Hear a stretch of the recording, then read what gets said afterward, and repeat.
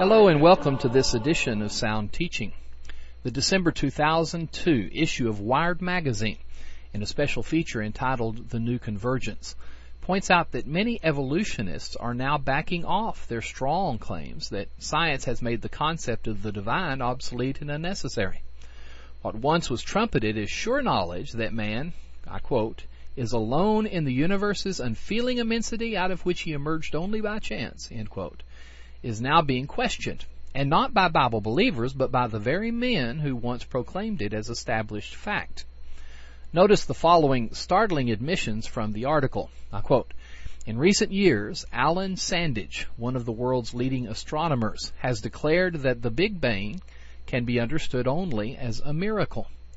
Charles Townes, a Nobel-winning physicist and co-inventor of the laser, has said that discoveries of physics seem to reflect intelligence at work in natural law."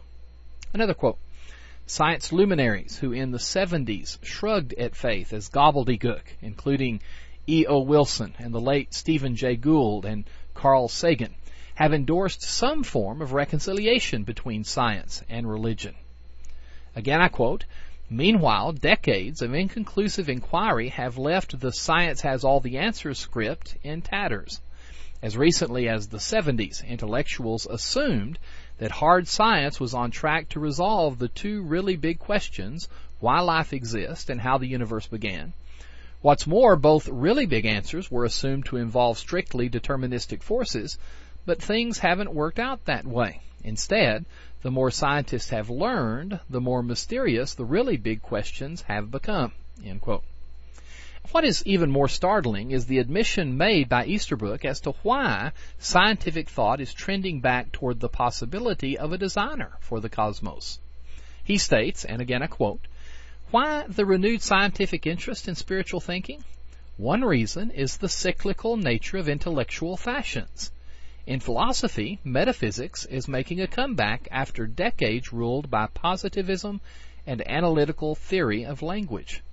These restrained, empirically based ideas have run their course, and now the pendulum is swinging toward the grand vision of metaphysics, someday surely to swing away again.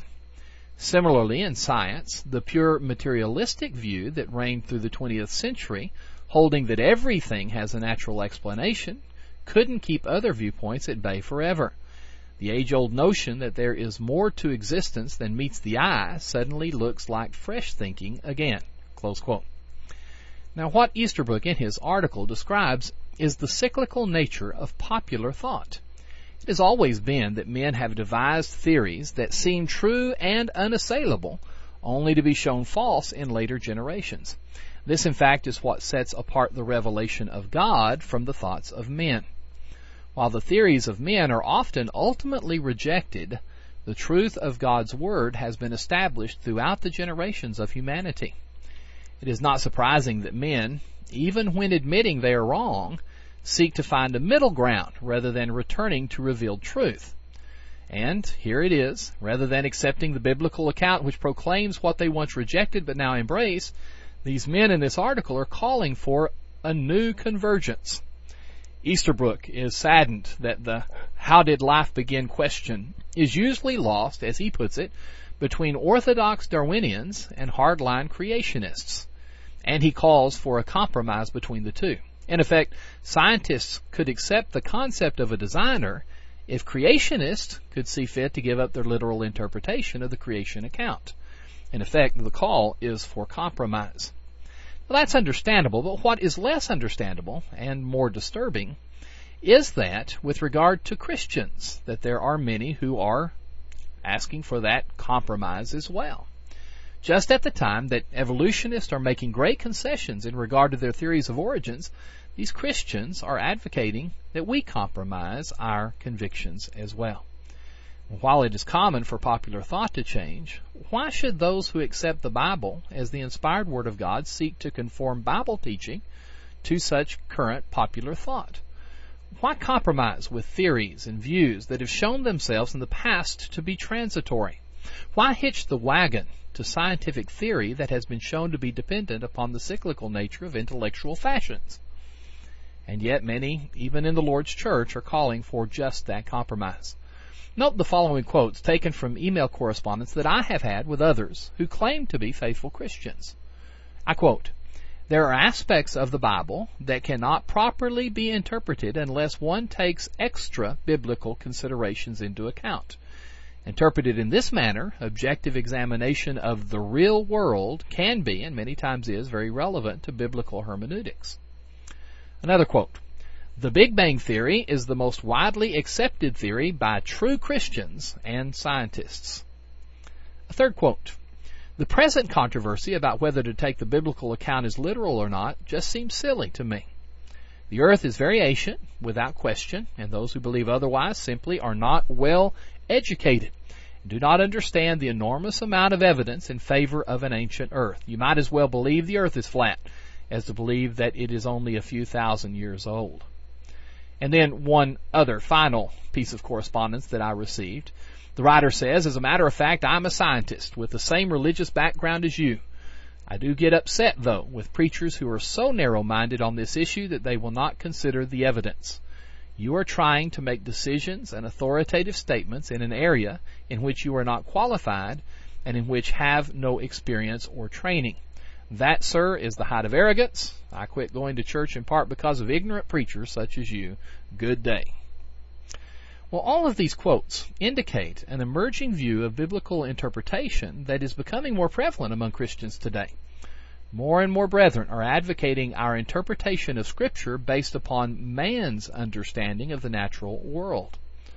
The problem is, such a method of interpretation leaves us vulnerable to the vagaries and the inaccuracies of popular thought. It subjugates the Word of God to the human interpretation of scientific data. Rather than interpreting the world with a Bible view, some now advocate interpreting the Bible with a world view. Brethren need to understand the danger of conforming God's will to popular thought. Such attitudes resulted, for example, in Israel clamoring for a king, as you can see in 1 Samuel 8, 5-7. The Judaizers bound circumcision upon the Gentile, Galatians 6, 6-9. The Gnostics denied the humanity of Christ.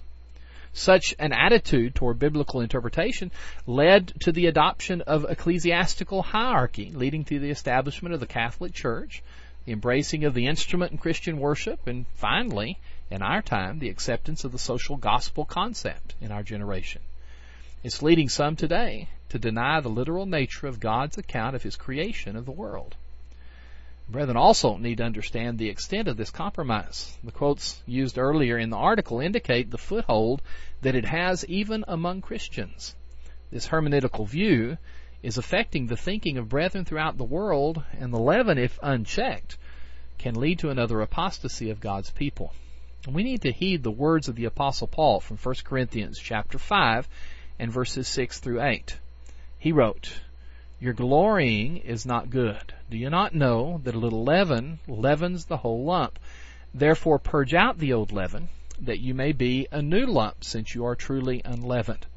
For indeed Christ, our Passover, was sacrificed for us. Therefore let us keep the feast, not with old leaven, nor with the leaven of malice and wickedness, but with the unleavened bread of sincerity and truth." Thanks for listening to this edition of Sound Teaching. The Sound Teaching broadcast is brought to you by the Westside Church of Christ in Fort Worth, Texas. My name is Stan Cox, and I am the evangelist for this family of Christians. For more information about our congregation or to find much more material for your private study, please visit our website at soundteaching.org. That's soundteaching.org. Until next time, we pray God's blessings upon you.